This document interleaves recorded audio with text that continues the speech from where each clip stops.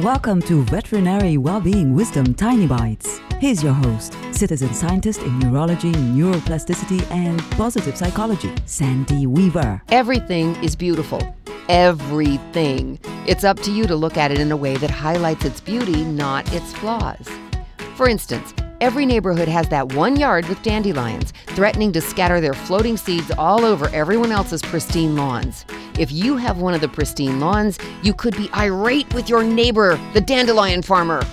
Or you could remember how magical it felt as a child to make a wish and blow that round ball of fairy seeds out to make your wish come true.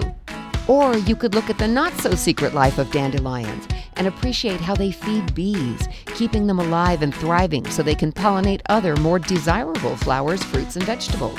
Highlight the beauty of things and feel the contentment doing so will bring into your life. For tools to create more success in your life, visit centerforworkplacehappiness.com. Want more tiny bites of veterinary well-being wisdom? Subscribe to the podcast and share it with your friends. And there's lots more at centerforworkplacehappiness.com. Here's to your well-being, one tiny bite at a time.